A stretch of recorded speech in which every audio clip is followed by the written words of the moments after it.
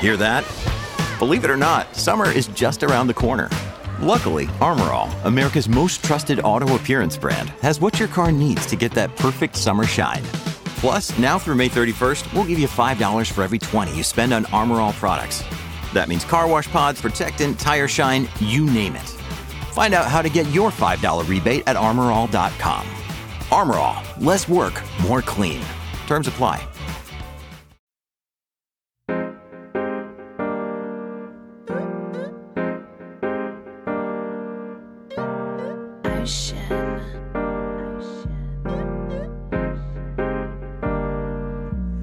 Like a locomotive, sipping, drinking Arizona. Mixtape just around the corner. Did a lot in California. Can't wait to drop this on you.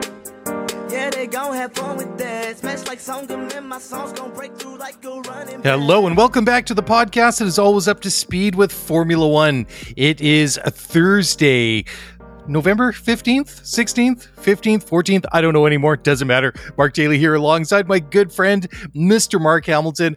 Mark, how's it going? It's you're multitasking there, my friend. I see the mic going off mute and on mute. I see something delicious being consumed there in the background. Yeah, buffalo chicken strips from Costco. That's my jam, dude. And nice. It's so funny. Like, you've got to run out to pick up the kids. I'm being a negligent parent and babysitting a 5-year-old while recording this podcast. So it's how fatherhood goes, man. Like, we could probably do a whole podcast about that. But dude, I'm doing awesome. And just a reminder, this weekend is the Las Vegas Grand Prix. So if you happen to be in the fantastic city, expensive city of Vancouver, and you'd like to get together with Mr. Daly and myself for some fun and some food and some drinks on Saturday night, slide in my DMs and we will absolutely make that happen. And I promise this is the last time, we've been doing this for 6 months, the last time that I am going to promo Saturday. So Mr. Daly, there you go. Back to you. Next week it'll be irrelevant anyways, but there you go.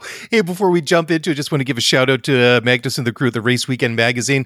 Check them out at theraceweekend.com, RACEWKND.com.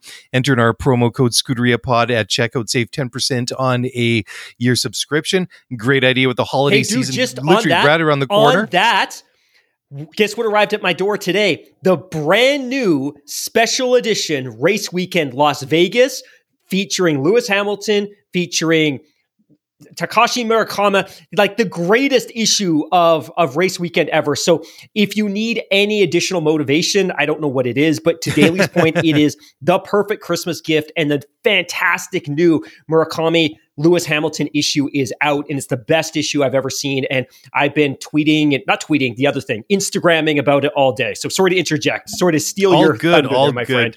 Yeah, oh no, that's perfect. They keep raising the bar every issue, and it's just I just don't know how long they can maintain it, but they keep surprising and knocking it out of the park each and every time. Also, talk about knocking it out of the park. Go check out racingexclusives.com. Just a couple more weeks, and we're going to give away that beautiful 1/2 scale autographed Max Verstappen helmet from Tease and the crew, and that comes with a COA, certificate of authenticity, so you're getting the real deal, which is fantastic. And hard to believe, Mark, that this season is rapidly coming to a close as the year of 2023 is rapidly coming to a close. But before we jump into the rest of the news and all the fun stuff that we usually talk about, just very quickly, just run down the driver standings in the 2023 Formula One World Championship.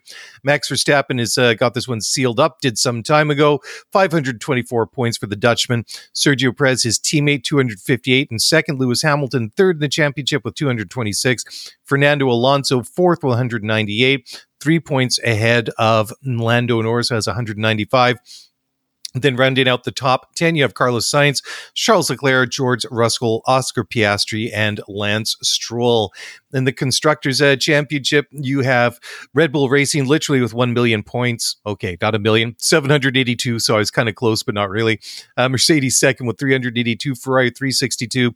And then you have McLaren and Aston Martin rounding out the top 5. Mark, now it's your turn. Tell me that the fantasy... It's up. It's working. Up. Oh, dude, it's alive. You always doubt me, and I doubt the site. No, I don't doubt doubt you. going on here. I don't doubt you. It's just like that okay. website has issues. Let's just put it that way. It's not good. It's not good. It's like circa 1997 tech. Like, Liberty, fix your fantasy site. You've done so much good stuff. Anyways, so like you said, there's only 2 races left, which means that we are going to be sending out that helmet in, man, like 2 weeks. We're going to be putting that in the post. Hopefully somewhere close, because I don't want to pay too much postage, but we promised we would ship globally.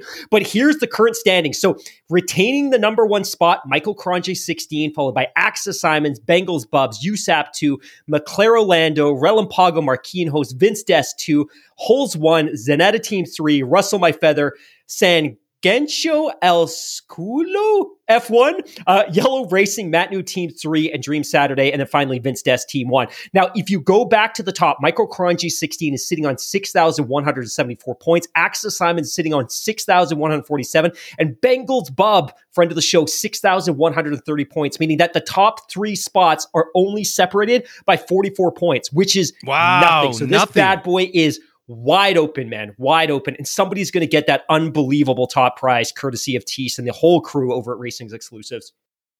It's not going to be me, but as I've said many times, you were so correct. You did the right thing by taking that and locking it away for me so that, because I would not have relinquished. I told you I lost it at one point, right?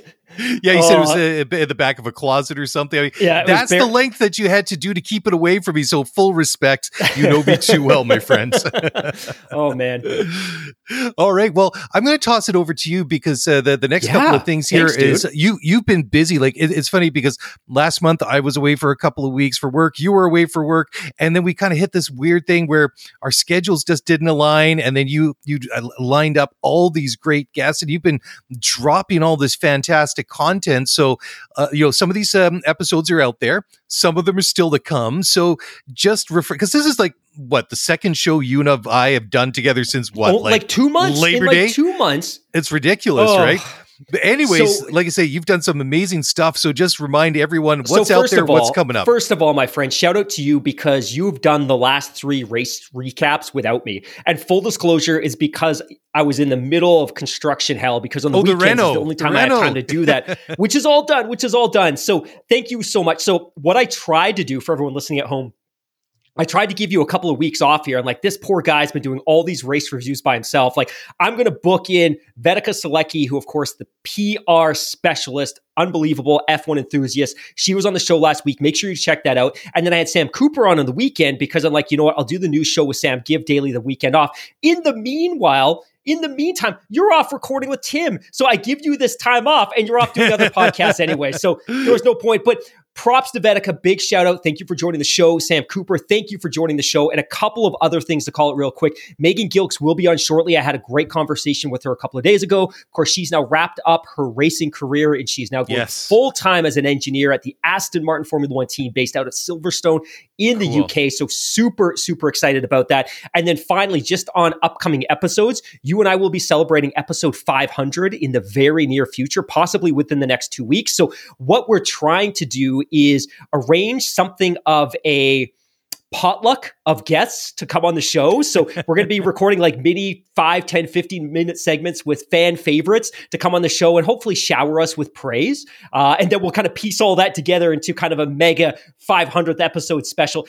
We may not actually align with our 500th episode, but we're doing something special there, which is super exciting. And then finally, 2 other quick things before we get on with the show. Number 1, we officially have an Instagram account. In fact, we actually have 2 because we couldn't figure out how to get into the old one, so we created a new one. We also have a new logo. That bad boy is live. Check us out on Instagram, Scuderia F1 _podcast. Can't wait to see you there. And then the other big news is friend of the show, JT the Human, who will actually be joining us on the 500th episode, FYI, if you want to hear from him for the first time. He has a new song out as well, which is very, very cool. If we can't play it now, we'll put it in post. We'll play a little bit of a sample. We got this. Let's drop this right now. Let's drop it. I put diamonds on your collarbone. I got busters on my telephone. Tell him I'm about to hit the road. The check coming in like tomorrow. Just wait till I make it sweet. boy in the mix like potpourri. I'm a masterpiece, so magnifique. I get the money like a fantasy. My movie stripping like it's on the sea. Can't be believing everything you see. They wanna say you want a broken dream. Why? No, I don't got all the answers, but I got to show like Amanda that I got. There we go. Very, very cool stuff from JT the Human. Looking forward to having him on the show here to celebrate episode 500. Fantastic stuff.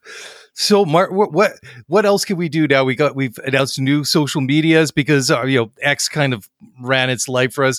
New debut track here from JT the Human. We're giving away merch. We're having a watch party. Birthday, Lando Norris. There you go. There's going to be a wedding chapel in the F1 paddock at the Las Vegas Grand Prix. I don't know if you saw this, but I forgot this was even happening. I logged into Netflix yesterday, and they had a Netflix Cup live golf event with a bunch of F1 drivers.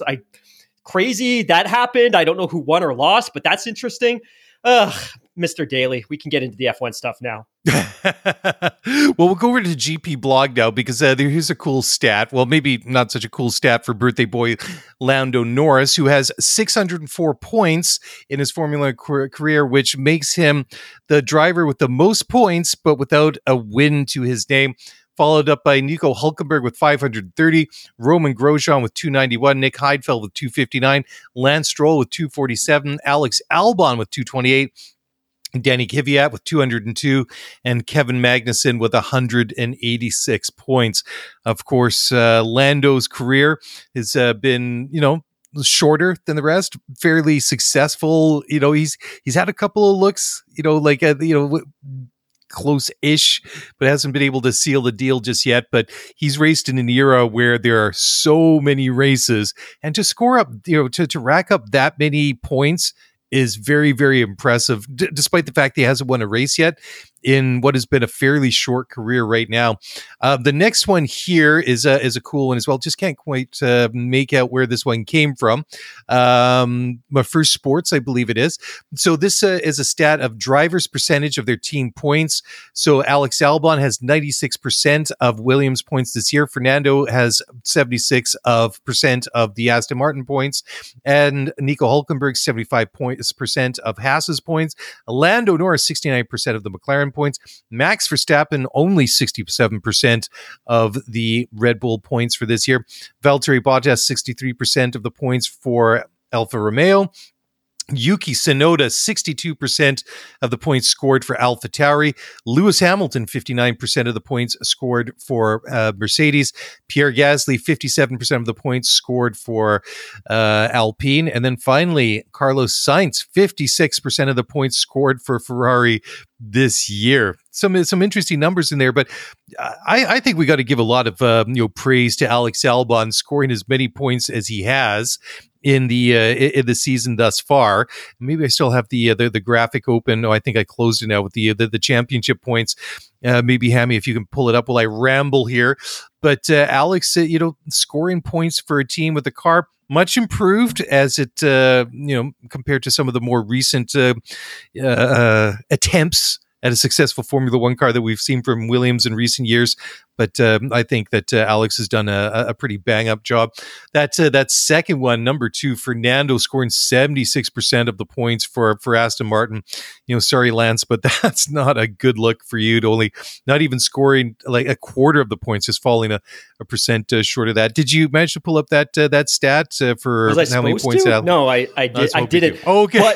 but don't get too excited about that contribution and the development of that car, because we actually have a story tucked away a little later in the news that kind of talks about what their strategy, Williams' strategy, has been with that car this year, which is kind of interesting. My friend, I'm so absolutely excited. I'm so excited. I have to jump ahead just because Please. This first story made my week. So there's actually kind of two stories that broke over the last week and a half that are kind of interwoven. And we talked about this recently. And one of the things, and Sam and I talked about this, and you and I have talked about this in the past, is that Andretti is obviously trying to get on the grid. And it's clear Liberty doesn't want them and the other teams don't want them. And I think largely it's based on greed and their short-sightedness and their lack of belief that Andretti would bring incremental value to the sport that would offset the drain that they would have on the profit that the sport creates today. And at some point, the sport basically said, Andretti, you got to go and get an OEM. You got to make this worth our while. So they went and signed up GM. And then people turned around and said, well, GM's not really going to contribute because really you're just going to buy engines from Renault and rebadge them as a Cadillac engine. Like that's not really contributing.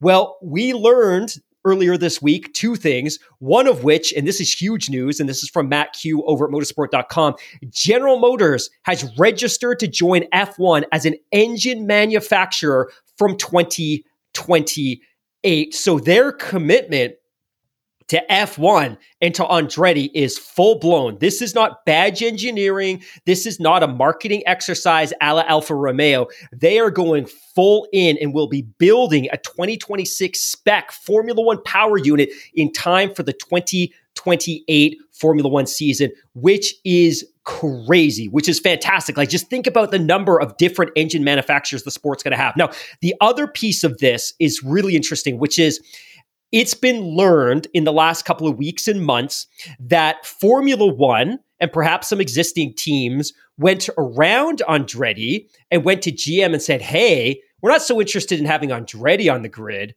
but we'd love to have you on the grid.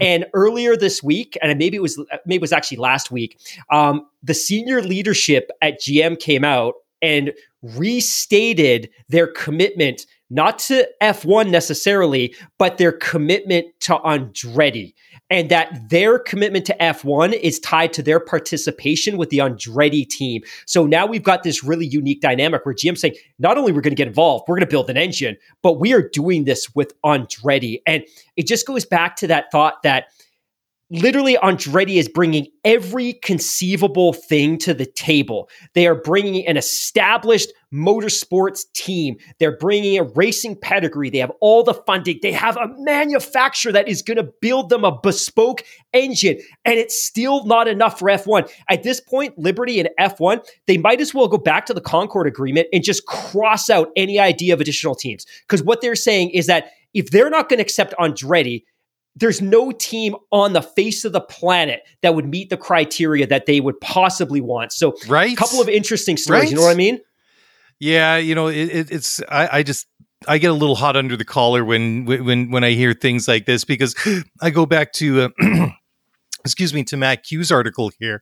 And this one paragraph just, it just really frustrates me. So I'll just read it, verbatim out of Matt's article. Quote, Andretti has gained FIA approval to enter, but is now awaited a decision from FON, which faces, emphasis added here, extreme resistance from the 10 incumbent teams who fear losing a chunk of their commercial income and any destabilizing effect a new entry might have, end quote.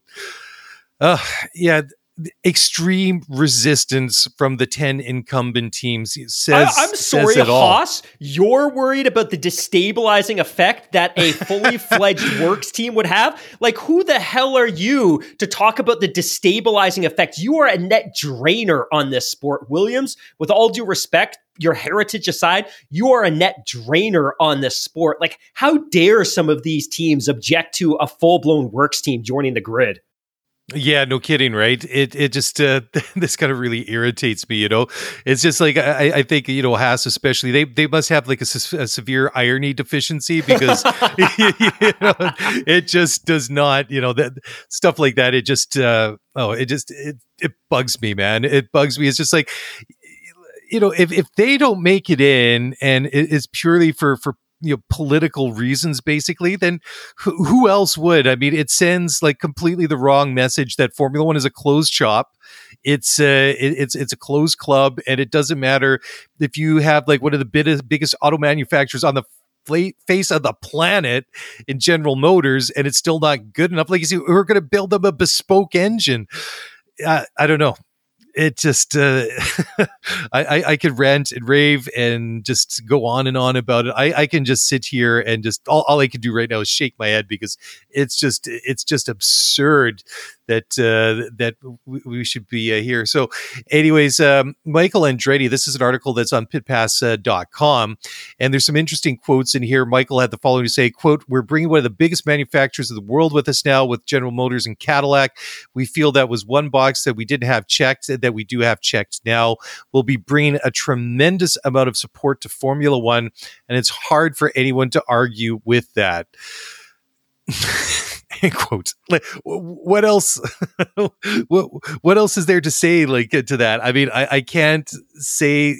I don't know. I don't know. There's nothing else to add to it. It's just if they can't see the benefit of bringing them into the sport, then like you say, Mark, they should go back and just basically blow up the Concord Agreement around anything about expanding the grid. Just because, forget it. I mean, it's just it's all lip service. It's just it looks good on paper, but there's nothing to it in reality. Do we want to stick with this one, or are we just going to get let's move on, man. Choke? I think the listeners understand our position, our frustration. On this one. Yeah. I think so. Okay, so the next one comes from Juliana Duchessa. AlphaTauri with the Red Bull suspension from Singapore, the AT04 becomes a different car. The team will continue to develop it till the end, and another floor will arrive at some point before the end of the season. Now, so this is interesting, right? Because I mean, I don't think that this is it's up for debate that up until very, very recently, that ATR 04 was basically the worst car on the grid this season.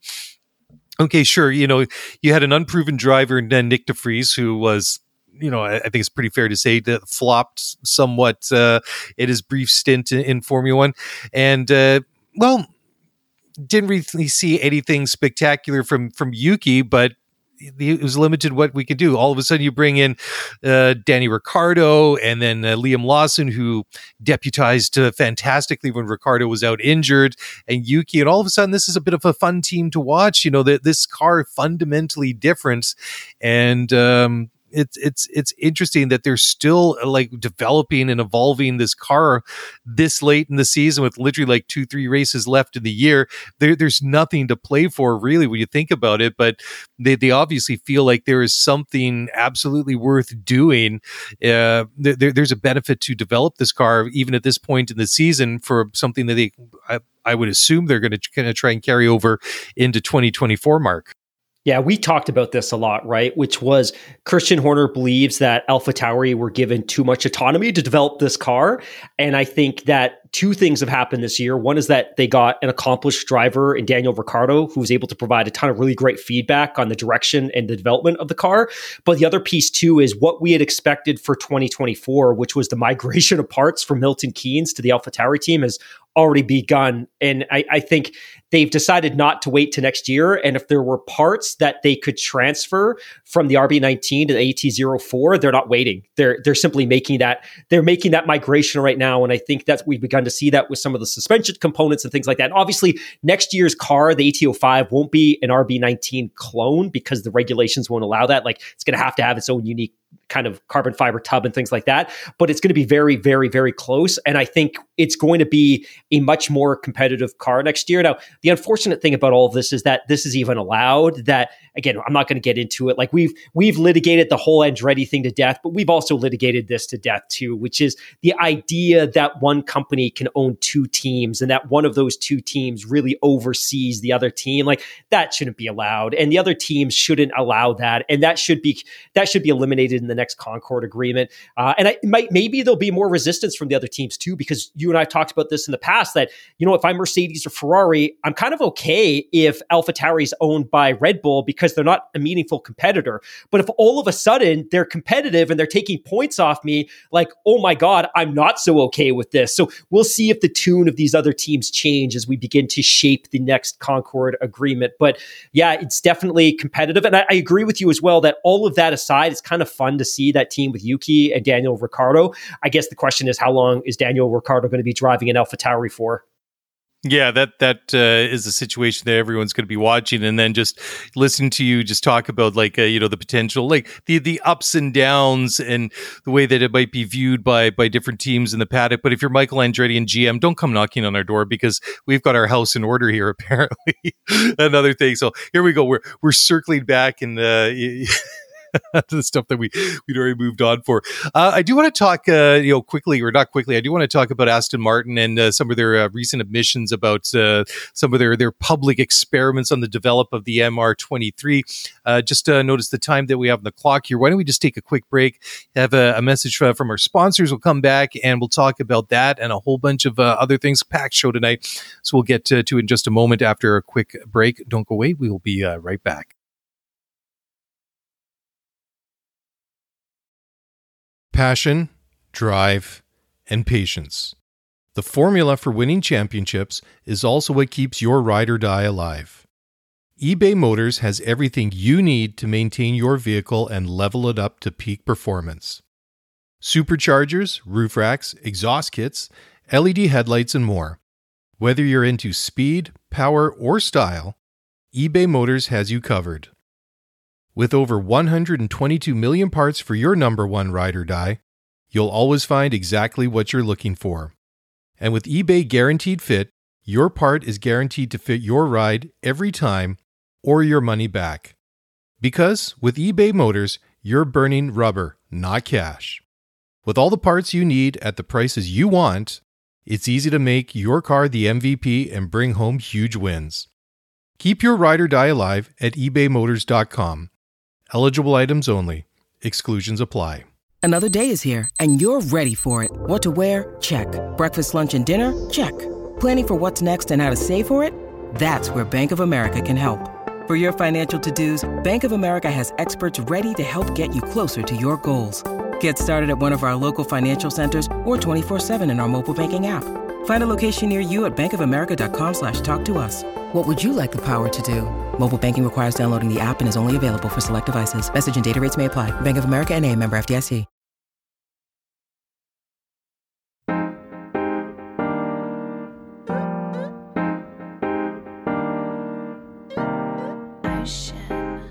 All right, everybody, welcome back to the show. And this is another sort of a frustrating story, at least from our point of view. I mean, Aston Martin has basically been our pet team the last couple of years with the Canadian connection, with the Strolls. Wanted to see this team succeed, but just that aside, I mean, this is a brand that both you and I really, really like. And Aston Martin has a great history behind it, and it's been very exciting to see them on the grid. But it's been a work in progress. And after a very, very promising, exciting electric start to this season that had them running second in the Constructors' Championship right up until the second or the first half of the season going into the summer break, we've watched them, I would say, slowly, quite rapidly drop down through the Constructors' Championship, be passed by McLaren, Ferrari, Mercedes, etc. And they're not going to drop any lower than fifth, but still, it's a bit of a sad story in that regard, because they scored a podium in 6 of the opening 8 races, and they've had some more recent frustrations. And it's these experiments that they've had is it hasn't been fun to watch. As this is a team that you've been cheering for. Fernando Alonso had to say, quote, "We had to experiment a little bit on a few things going on in the car and really understand the direction that we were going, and so we will have to go for next year's car as well. So those races were painful, especially Mexico. I think we were very slow as a team," end quote. So as we come into the last 2 races of the years at Las Vegas and Abu Dhabi in a couple of weeks, Aston Martin's performance director Tom McCullough acknowledged that it was a mistake to do much R&D right up in the public eye. McCullough had to say, quote, "We're really just focusing these next few races on trying to get as many points as we can do, rather than doing too many R&D projects in front of you all at the track. We really got into trying to do some big testing and understanding for next year, which we've done, and we've got all the data in the bank. It is tough doing all the R&D, especially during a sprint event.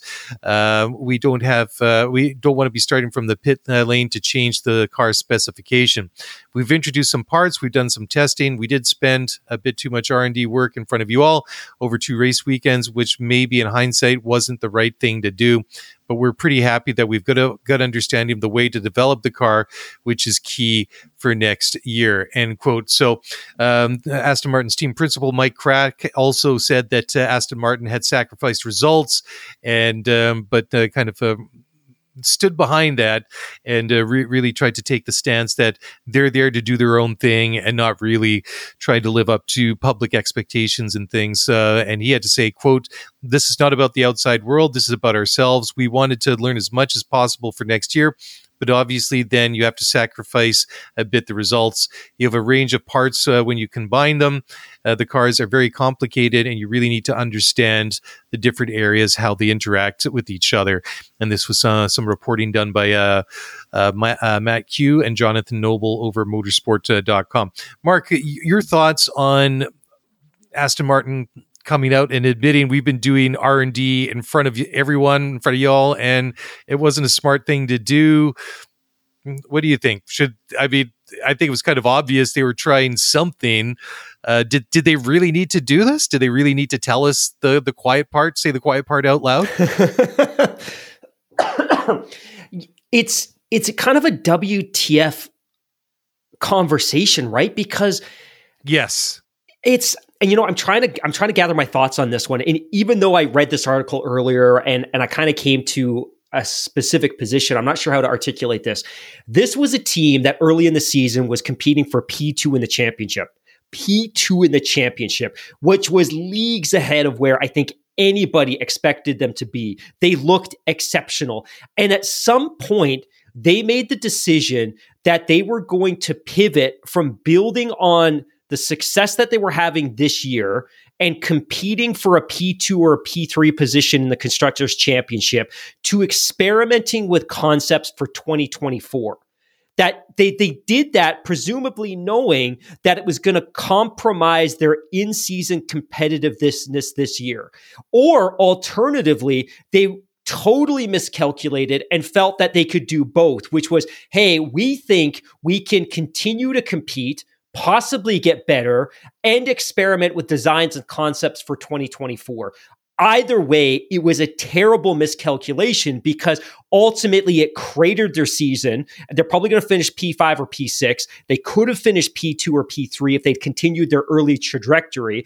And we don't know if any of this was actually beneficial for 2024, and we won't until next year. What we do know is they Frankensteined a car together for the last race in Brazil for Fernando Alonso that resembled something more similar to what they had in Zandvoort, and all of a sudden he was competitive again. So it's really, really strange, but it also ties into a story that you and I were going to talk about a little bit later in the show, where James Voles of Williams says, hey, they were quote unquote happy to sacrifice 7th in the Constructors' Championship because they wanted to improve their long-term chance of success. And the reason I bring this up is the championship in so many ways is continually undermined by the fact that teams so quickly write off the current championship to build on the future.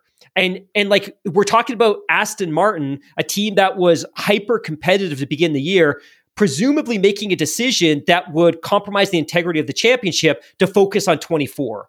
And that you have a team like Williams, who seemingly is always building for the future, but they're building for the future. And Haas is building for the future. And AlphaTauri is building for the future. And if you start to strip down the championship, who's actually competing this year? Like Red Bull's competing because they won a championship, but Williams isn't competing. Like if they score some points, that's great, but they're putting all their financial ducks in 24, 25, 26.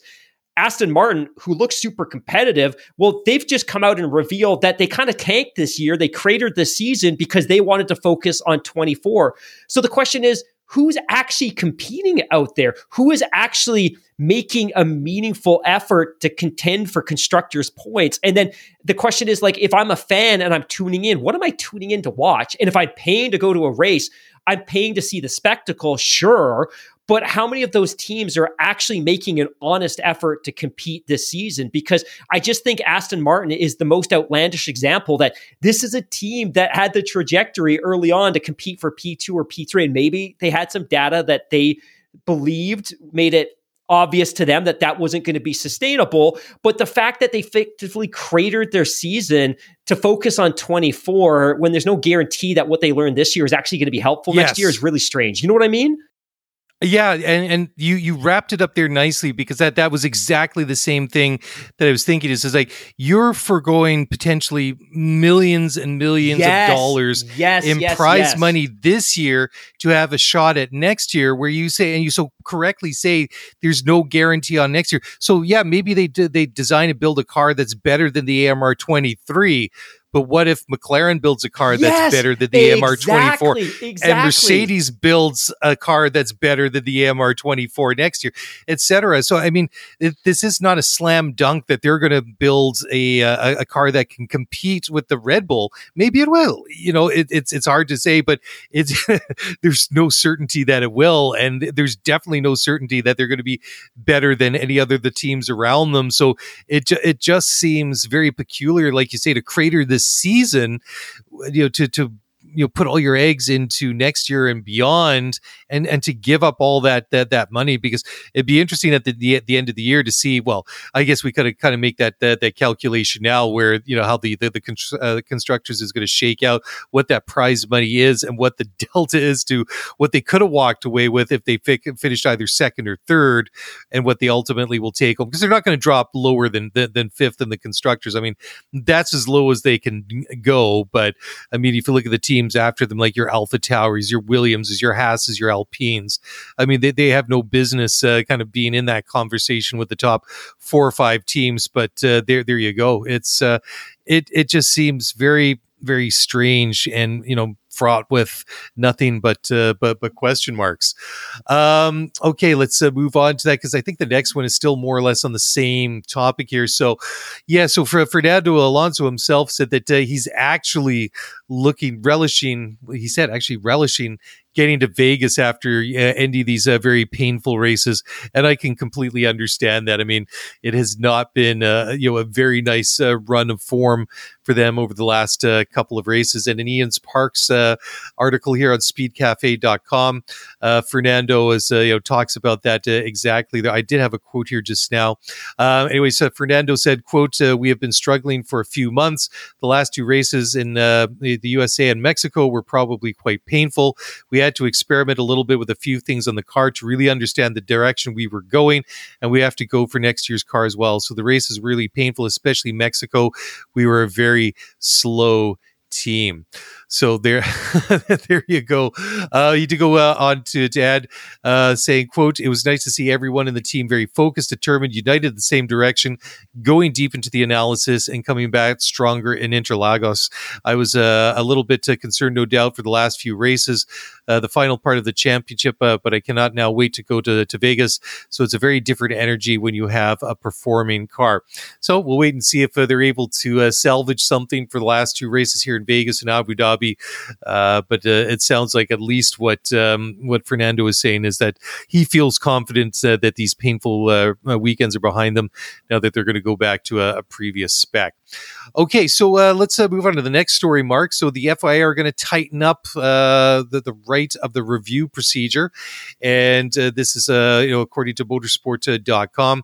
So the window that we currently have will be shortened from the current 14-day period to 4 days or 96 hours. They will introduce a fee, whereas right now there is no charge to lodge an appeal. And the plan to do so was actually discussed before the request for review from Haas at the U.S. Grand Prix, which eventually was rejected and thrown out the window by the FIA. I think this is a good idea. I mean, I talked about it with Tim on his podcast last week. It just, it seems kind of crazy that, like a couple of weeks after a race is over, when everybody's literally moved on with their lives, everybody will have moved on with their lives the minute that the checkered flag is raised, but, or has been waved. But, to think that these things could be changed after the fact, it just, I don't know. It just doesn't seem right. Understanding that Formula One is a bit of a different than a lot of sports and is a very complex thing, and not really able to do real-time appeals and things like that, because there's a lot of things that sometimes need to be looked at. So it makes sense to have an appeal process, but I for one see the wisdom, or to shorten up that window, and don't disagree with it.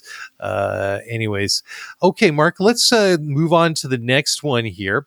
So you talked about this very briefly just now. So James Voles, the team principal, ex-Mercedes employee, and has been with them with all that successful period they enjoyed over the past almost decade, took over as team principal at Williams last winter. And he did say, as you talked about just briefly just now, that they are willing to risk losing 7th in the Constructors' Championship. I mean, most people would be saying, oh, big deal, but considering where they've been, basically dead last in the championship for a number of years now, this is quite a risky proposition. Anyways, there was a video up on Williams' official website, in which Voles had to say, quote, "We stopped work on this year's car many, many months ago. That may mean that we're putting the 7th place in the Constructors' Championship at risk. Even so, I'm very happy with the decision we made. Our journey isn't about whether we finish 7th or 8th in 2023. It's how we do move this team back to the front. We're trying to balance in tandem the updates in the background, systems and structures. Next year's car, the 2026 car, simply you can't put all of those into the same sphere and hope that you come out with success in all of them. We want to make a step forward through in 24. We want to make a step forward in 25 and 26. That will take time to put in place properly. You have to go through a transformation. I'd much rather invest everything in that at the cost of updates this year." And then just finishing up his thought, Voles says, quote, "I don't want to finish 8th in this year's championship, and we will fight with everything we have until the checkered flag falls in Abu Dhabi to maintain the 7th place. But I'm also conscious that we're asking our race team and drivers to do this with one hand behind their back. That's okay. I'm confident the step on what we're doing and the decision we've made will still lead to long-term success over the short-term gain," end quote. And it's interesting because when I read and hear those quotes from Voles, it kind of like goes back to, remember we talked about this probably last winter when Voles was talking about the fact that he wanted some updates made, and where he came from Mercedes, this would take like 3 weeks or something like that to manufacture, and they basically said we couldn't do that in 3 months or a year or 18 months. It's just like, how would you ever expect to get this done like in 3 weeks? That must have been a real sobering moment for James Voles. He must have been thinking right at this point, it's like, somebody please remind me why I decided to take this job. But he's bringing that winning mentality, that different mentality from a big and proven organization like Mercedes, and bringing that over to Williams. And sometimes you have to do these sorts of things. So it'll be interesting where they end up by the time it's over this year. But more importantly, Mark, where do they progress in 24, 25, 26? Because this is a medium term kind of plan, isn't it? Yeah, it is. But I just, is the sport broken, Mark, that the cost cap, I don't know what to say. Like, Williams is handicapped because they entered the cost cap era with terrible infrastructure. So even though they now have the ability to spend the same amount of money as the rest of the teams, that, and again, the honest truth is they're still not spending to the cap, which is a grave shame, but they're on the back foot already. And if you look at the next couple of years, 24, 25, that I think Red Bull is the preordained champion. And I just can't imagine a world in which they improve significantly in the championship beyond 7th. Like, I think 7th is probably their ceiling when you look at the rest of the teams and the resources that are available to them. So at what point do they check out on the current era and start focusing on 26. Although you and I have had conversations recently about the fact that teams would like to prohibit development on the 26 car until January 25, to prevent exactly that from happening. But I just don't think that their ceiling's particularly high until, one, they can make some CapEx adjustments or allocations to allow teams to invest in infrastructure so that at least all the teams are kind of competing on the same playing field. I don't see Mercedes and Ferrari and Red Bull making concessions like that, because if they're going to make concessions to Williams, they're going to want the same concession and they're going to want to be able to improve their infrastructure, and then we're no farther ahead.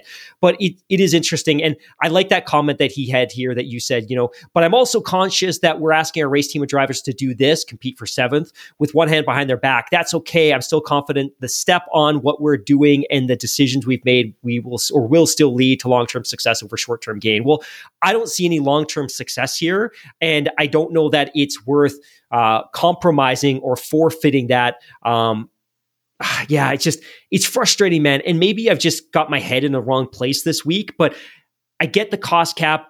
I agree with the cost cap. I just don't think it's actually creating a difference in the competitiveness of the championship, that these smaller teams now are 21, 22, 23, 3 years deep in the cost cap era, really 4 when you factor in that 2020 was kind of like an experimentary, I don't know how to say that word, was something of a kind of a trial. And we're here at 23, and this team's still no better than they were in 2017. And AlphaTauri is going to see a bump, but it's only because they're going to borrow so many parts from another team. And Haas is still terrible. That what is the cost cap achieved other than making the rich teams richer in terms of the profit that they're generating? But anyways, that's my rant for this week over Mr. Daly. Fair enough. Because the teams are starting to make more profit, take home more revenue and stuff like that at the end of the day, but it hasn't delivered on the P. Exactly. Right? Exactly. Parity is not there, and it kind of goes back to the comment that you made earlier in the show, Mark. It's just like, so if teams are kind of like using race weekends for like real time, like on the fly kind of like R&D, who's actually out there competing? Exactly. Like who's, and that's the thing. I mean, we all know that Red Bull built a fantastic race car. They've got a fantastic power unit in the back of it. And they also have one of the best drivers of this generation driving that car, that package. So they're checking all three of these, these very, very big, important boxes. They've got the best car. They got the best power unit. They got one of the best drivers out there. Of course, good things are going to happen, but it's just, It's frustrating to me because it seems that, well, Red Bull's got it so right that the cost cap, keeping expenditures under control, it is, what was it, Voles that said in his article that, or in that other article, that the team is fighting with one hand tied behind their back. And I know that's kind of, in one way he's talking about like the fact that, they're not really doing too much development on this year's car with the upgrades. They're kind of, they've got multiple things on the burn at the same time. They're looking into, building a car for next year, and then for 25, 26, upgrading infrastructure at the factory and all these things. So, resources are kind of like spread really thin. But having said that, I just feel that, having one hand tied behind your back also has like another meaning too, because had they all that stuff, like all that infrastructure in place, would they still be any better off to evolve and develop this car? I mean, but it seems possible because McLaren has been able to do it this year. I mean, they've really leapfrogged forward. I mean, you go back to the first couple of races of the season, and we were talking on the shows that, ooh, that was pretty nasty stuff that we saw from McLaren this weekend. It's going to be a long, long year if this is what's going to happen. If these are the kind of race weekends that they're going to have, that like not even really fighting for the points, but we get sort of halfway through the season, we get to Austria at the beginning of July, and they haven't looked back. So they've figured out how to become more competitive.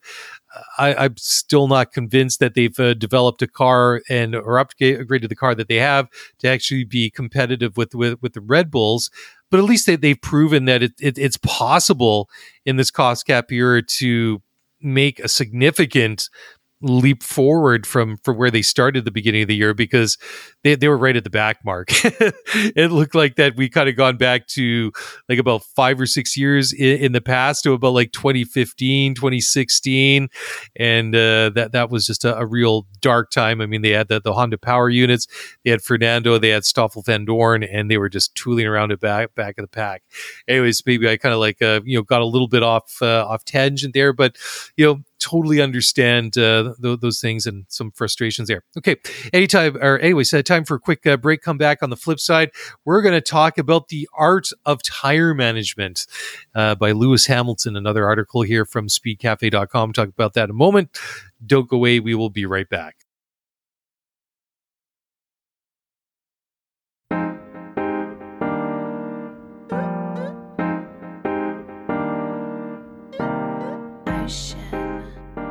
All right, welcome back to the show. So as I mentioned just before we went into the break there, the next story up is by Matt Koch over at speedcafe.com, entitled The Art of Tire Management by Lewis Hamilton. So Mark, is this one that you would like to speak I would love to take this one. So let's kind of backtrack a little bit. So we all know that Pirelli is tasked with a very complex task, which is we create a tire that is designed to drop off a cliff at a certain point. And the reason for that is because we mandate that there be one stop every race and that drivers compete on 2 separate compounds.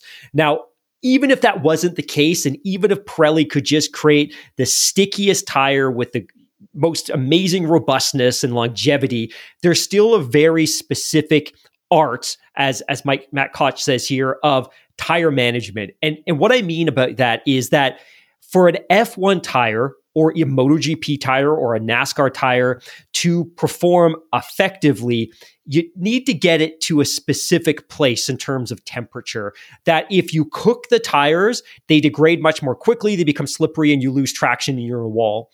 And if you don't get enough heat into them, you're going to understeer and go into a wall, and your braking is going to be compromised. So it's this real art of making sure that your tires are in a very specific temperature zone so you get optimal grip without cooking the tires and seeing them degrade too quickly. And of course, the challenge with F1 is that those tires are actually engineered to degrade at a fairly significant rate. So if you're a driver and you can keep them in this zone without overcooking them, and while improving their longevity to retain grip, you're going to be in a really good position. And there's some great drivers that are really bad at tire management. And there's some great drivers that are unfortunately paired with specific aerodynamic packages on their car, which, despite their best efforts, result in radically and rapidly degrading tires. But there's some really interesting quotes here from Lewis Hamilton, who of course has always been identified as, despite the fact that he screams bloody murder about the quality and the state of his tires at every opportunity when he's on the radio. But there's some interesting quotes here. He says, it's about how much you're sliding the tire. It's about the balance that you have. If you have too much wing in, too much front end in the car, then the car is like, imagine it a bit like a seesaw. You want to start a long stint or a stint with the car understeering, because as the rears go off, the seesaw tips and then it goes to oversteer. And when it goes to oversteer, that's when you're lost most often, unless it's the other way around, where the front tires are the issue, for example.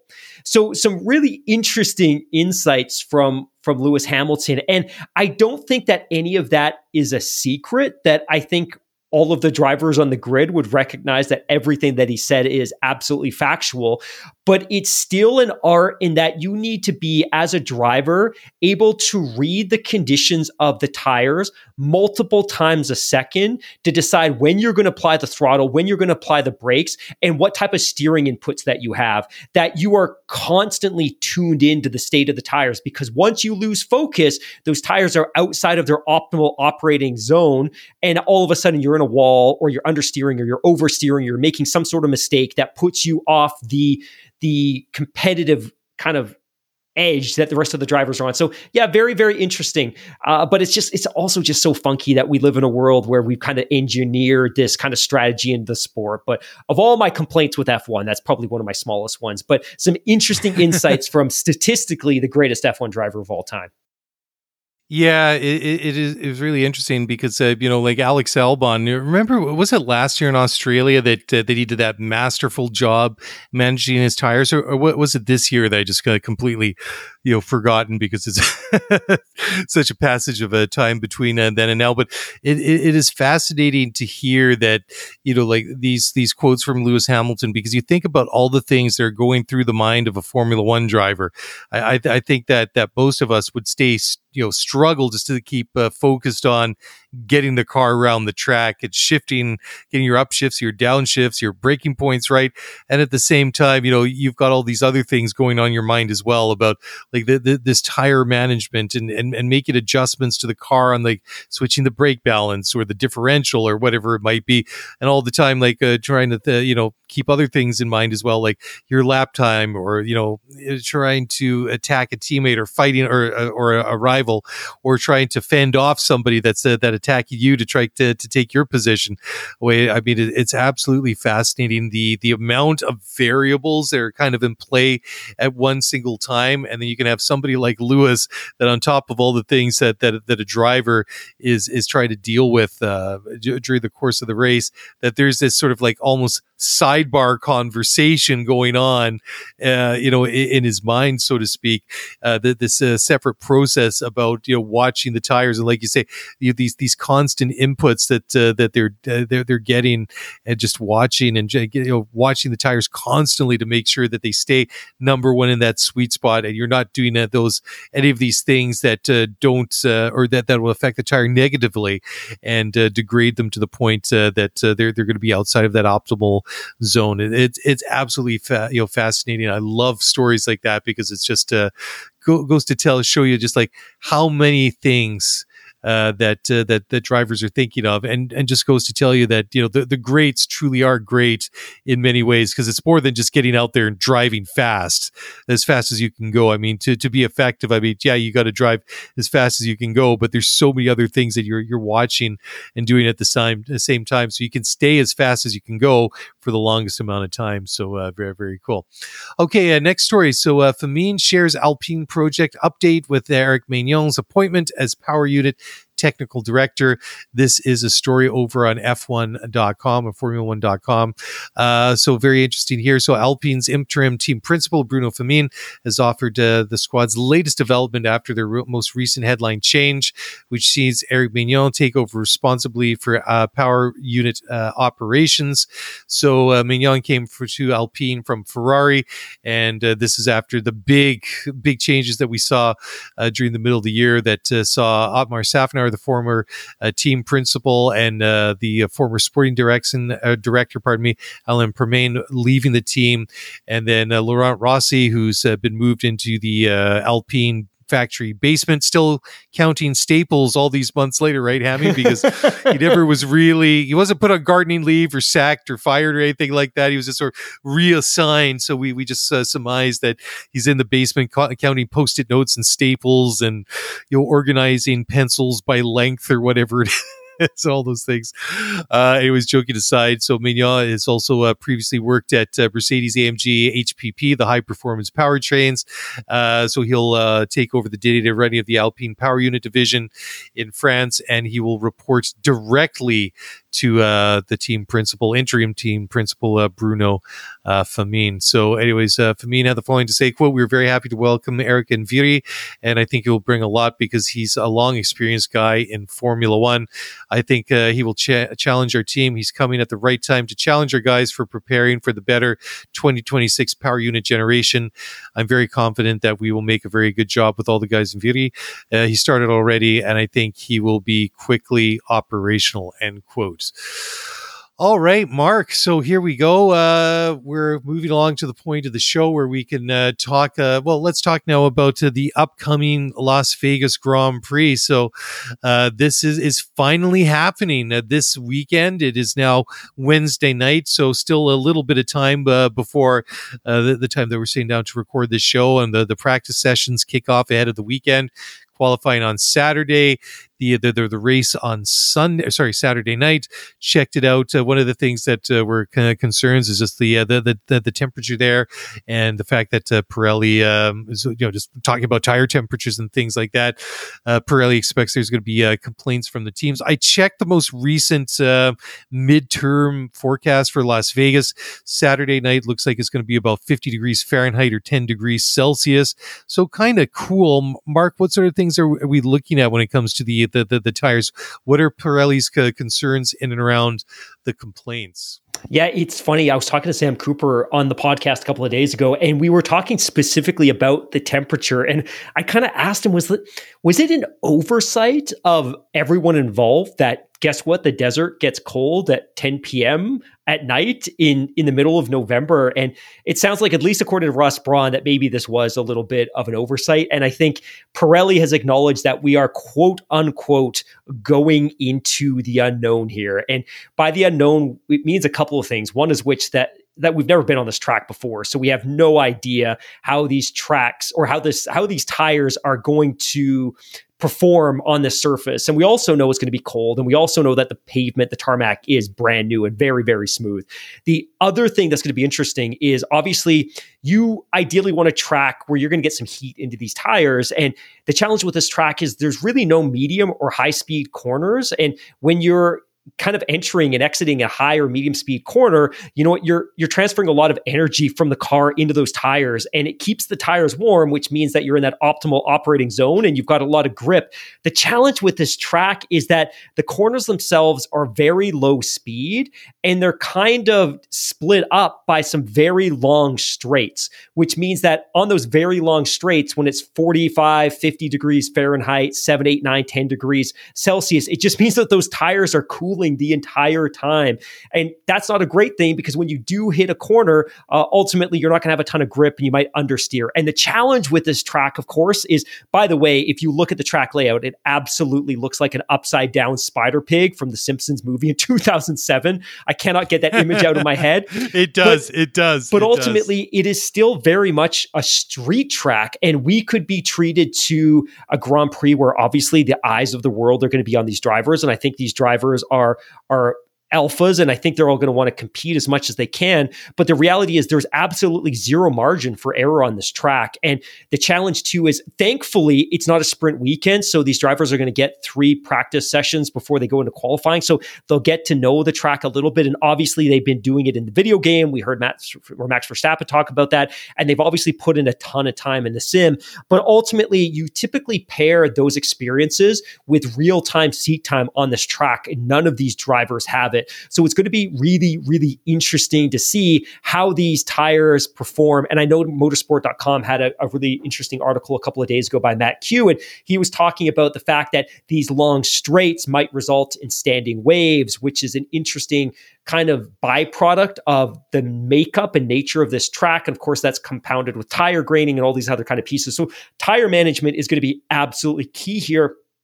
And I don't think anybody has any idea what type of tire strategy these teams are going to run on the weekend. And we know they're going to bring the 3 softest compounds of tires.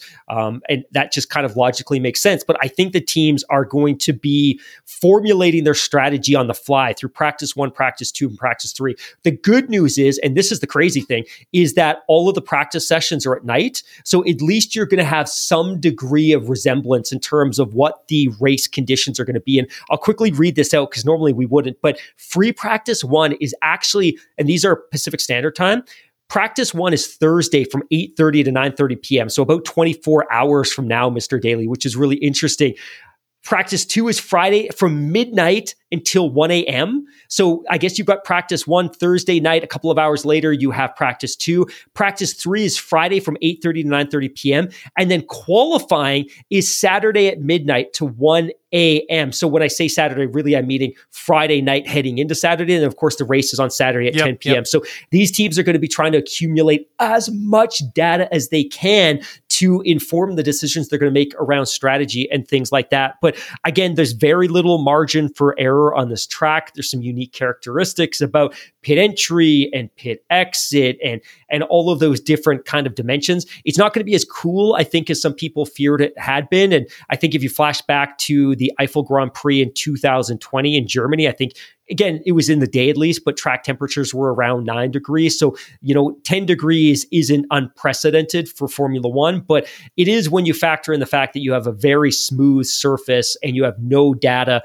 from here before. None of these drivers have any experience, but it's going to be really, really interesting this weekend, not least of all because this is the first time you and I have ever been able to watch a Grand Prix together, but it's going to be interesting to say the very, very least, my friend. Yeah, absolutely. I was just trying to do a little bit of math here. And so this track, it has, I just lost the stats here, going back to, so it's 6.201 kilometers or 3.853 miles. Race length will be 310.05 kilometers or 192.66 miles. 50 laps. I was just looking at the layout here because, like you say, it does very much resemble the Spider Pig. So we have 17 corners here. Most of them are to the left. I didn't get a chance to tally them all here. I've got, I count at least 10 corners that are going to be left. So we're going around in a counterclockwise direction. But it's interesting, right? Because if you look at the layout, very, very short run up into turn 1, which is a very, very sharp corner. So turn 1 is to the left, turn 2 is to the left, and then it sweeps around into turns 3 and 4. Then there's a very short, a shortish straightaway between turns 4 and 5. Turn 4, they'll take it 6th gear, 235 miles an hour, or kilometers an hour, I should say. Then brings you into turn 5, which is a 90-degree corner. Then you go through this complex of turns at 6, 7, 8, and 9. They'll take turn 9 at 85 kilometers an hour, 2nd gear. And you go into this this interesting kind of sweeping right-hander into turn 10, and then go into turns 11 and 12. Turn 12 is a very sharp left-hander, about a 90-degree corner. Take that 2nd gear, 115 kilometers an hour. Then you'll go down this very sort of long sweeping straight into the DRS detection zone 2, pardon me. Then you're going to get the speed trap at the end just before turn 14, 15, and 16. That's a very short and snappy section there. Then another straightaway and then a sweeper to the left at turn 17. And they'll hit about 195 miles an hour, 315K in 8th gear as they cross the finish line, and then hard on the brakes as they go around for a lap again. So it's going to be interesting to watch because we've got some very fast sections, and then you're going to hit these very tight and technical corners in between the ends of these run-ups and these the sweepers or the long straightaways and things like that. I don't know, how will this play out in the race? Will there be one section of the track that will prove to be a good place for overtaking? I see potentially a couple, but I don't know. At the same time, I kind of fear that when I see some of these longer straightaways and some of these sort of like sweeping corners and things like that, I kind of get I kind of worry about like DRS trains, Mark, and like a lack of action. So I hope that they prove me wrong.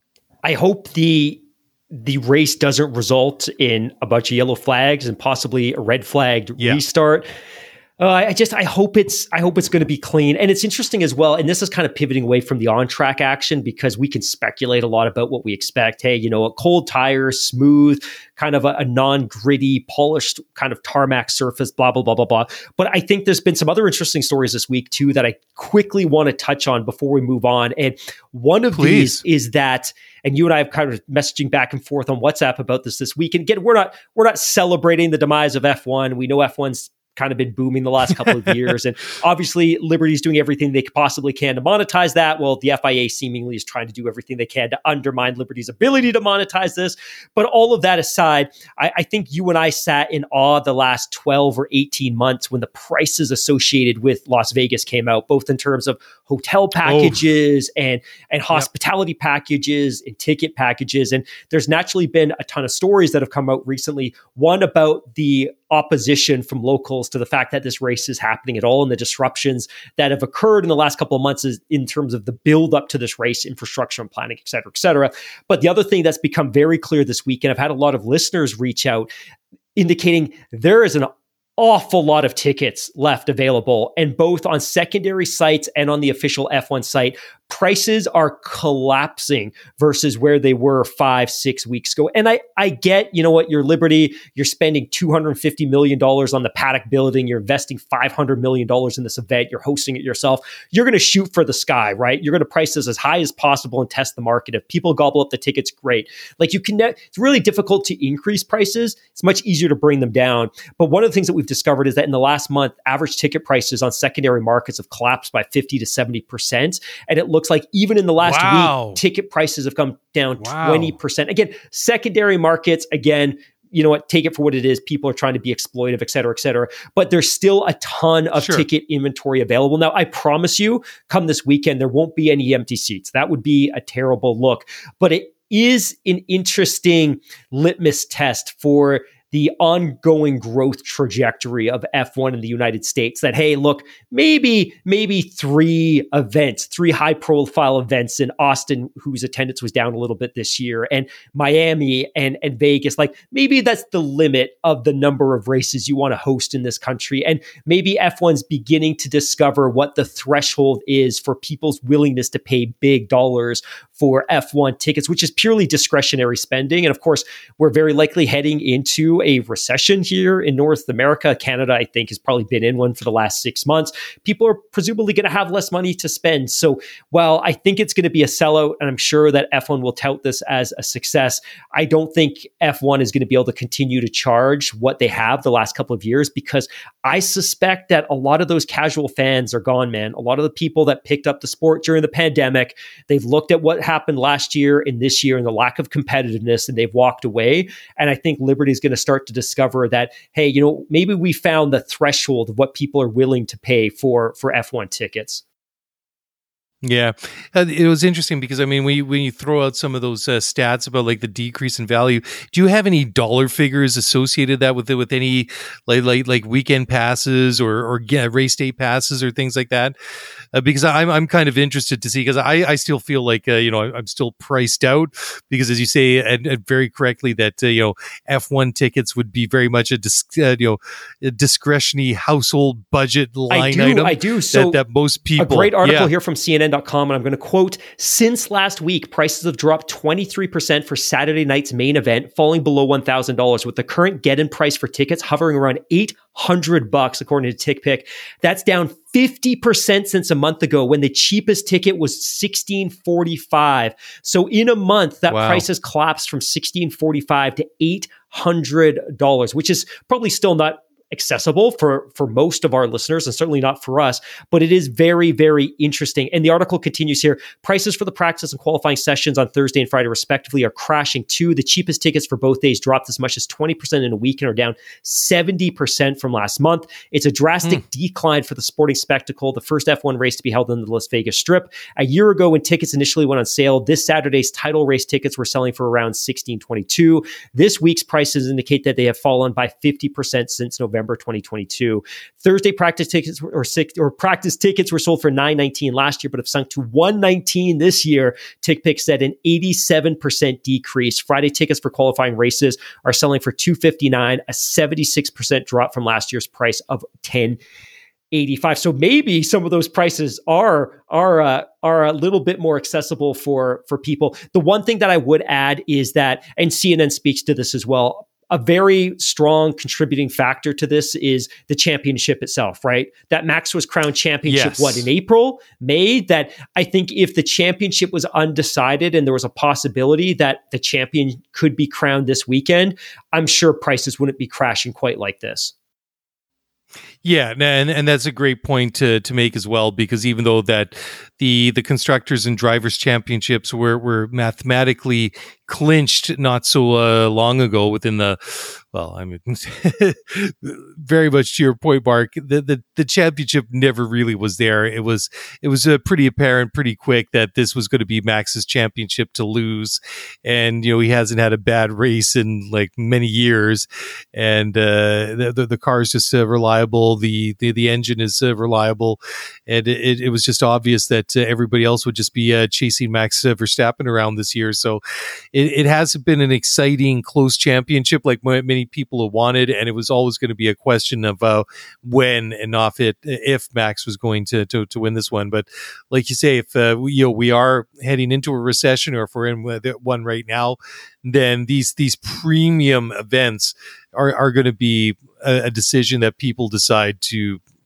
cut and say, well, I just can't afford it right now. Plus, combine that with the fact with a lot of people that just tuned out, that who knows, is the sport still expanding in popularity in North America? I don't know. I'll have to have that conversation at some point. We'll see. It's not helpful when one driver and one team dominates. I mean, they're leading the championship by double the number of constructors' points as P2 Mercedes.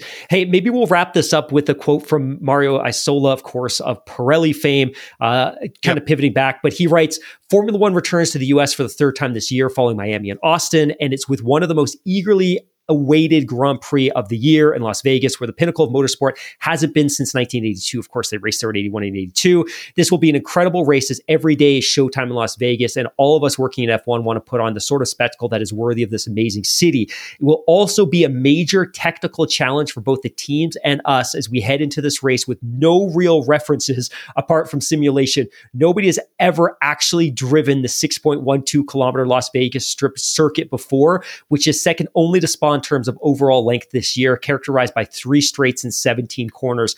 The surface will be a mix of the usual street asphalt, especially on the actual strip, as well as other parts that have been completely re-asphalted for the occasion, adding another unknown element. There won't be any support races, and the track will be opened again to normal traffic for long chunks of the day, which means that the surface won't rubber in as usual and deliver improved grip. That's incredible. I've never heard of that before. We're expecting the cars to run quite low levels of downforce, similar to Baku and indeed Monza. Hitting a high top speed will be key to being competitive. All the sessions will take place at night with unusual ambient and track temperatures for a race weekend, more similar to those found back when preseason testing used to take place in Europe. Those long straights also make it hard to warm up tires in qualifying, as well as to keep them in the right operating window.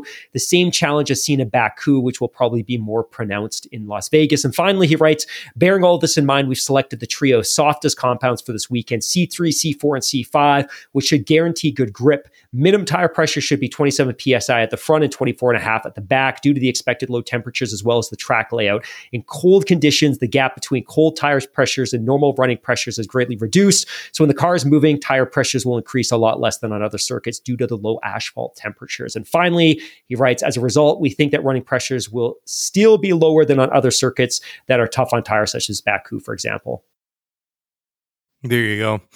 Yeah, it's finally here, and we can say that come Saturday night we will be getting together and watching this thing as with an undetermined amount of our closest Formula One friends. So looking forward to seeing that.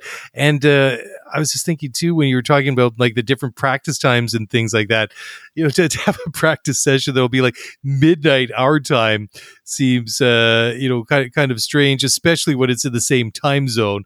And we're not talking about having like a practice session at midnight PST that's in Japan or the Middle East or something like that, because you're dealing with these very large time changes. This is actually happening in real time, just literally a couple hours down the road from where we are here. But it should be quite the spectacle and one to watch. So hoping it'll be fun, hoping we get a good spectacle, but we'll wait and see. It was interesting too, because there were some images going around social media this week that had showed the layout of the new track, plus the 1982 Caesar's Palace one. That literally looked like it was like a go-kart, Mark. It was this very tight, compact one. It's just like, even for the cars of the day, it looks like it was ridiculously like compact and short compared to what we have now. It just was just a hair under 6.25 miles. or kilometers long, 3.85 or 3.9 miles, whatever it is. So it certainly has evolved quite a bit in the 40 years since Formula One was last in Las Vegas. So I think we've reached the end of the line for this show. Thank you one and all for tuning in and listening. Look forward to watching the Las Vegas Grand Prix with everybody on Saturday night. Hope you all enjoy the race. Mark and I will be back on Sunday at some point to wrap it up and give our thoughts on that one. And until then, thank you for listening. If you want to give us a follow, Mark, once again, what is our new Instagram handle? That is where you're going to find us. Scuderia F1 _podcast. And you'll notice it's the new one because the logo is black. If you find an old Scuderia F1 Instagram with a blue logo, ignore that one. Come and find the one with the black logo. That's where we're at. Yeah, it's minimalist. It's great. I love it. It looks super chic, super classy. I love it. It looks really good. Yeah, so check us out there. And if you want to send us an email, scooterf1pod@gmail.com. Enjoy the race, guys. We'll talk to you again on Sunday night. Bye for now.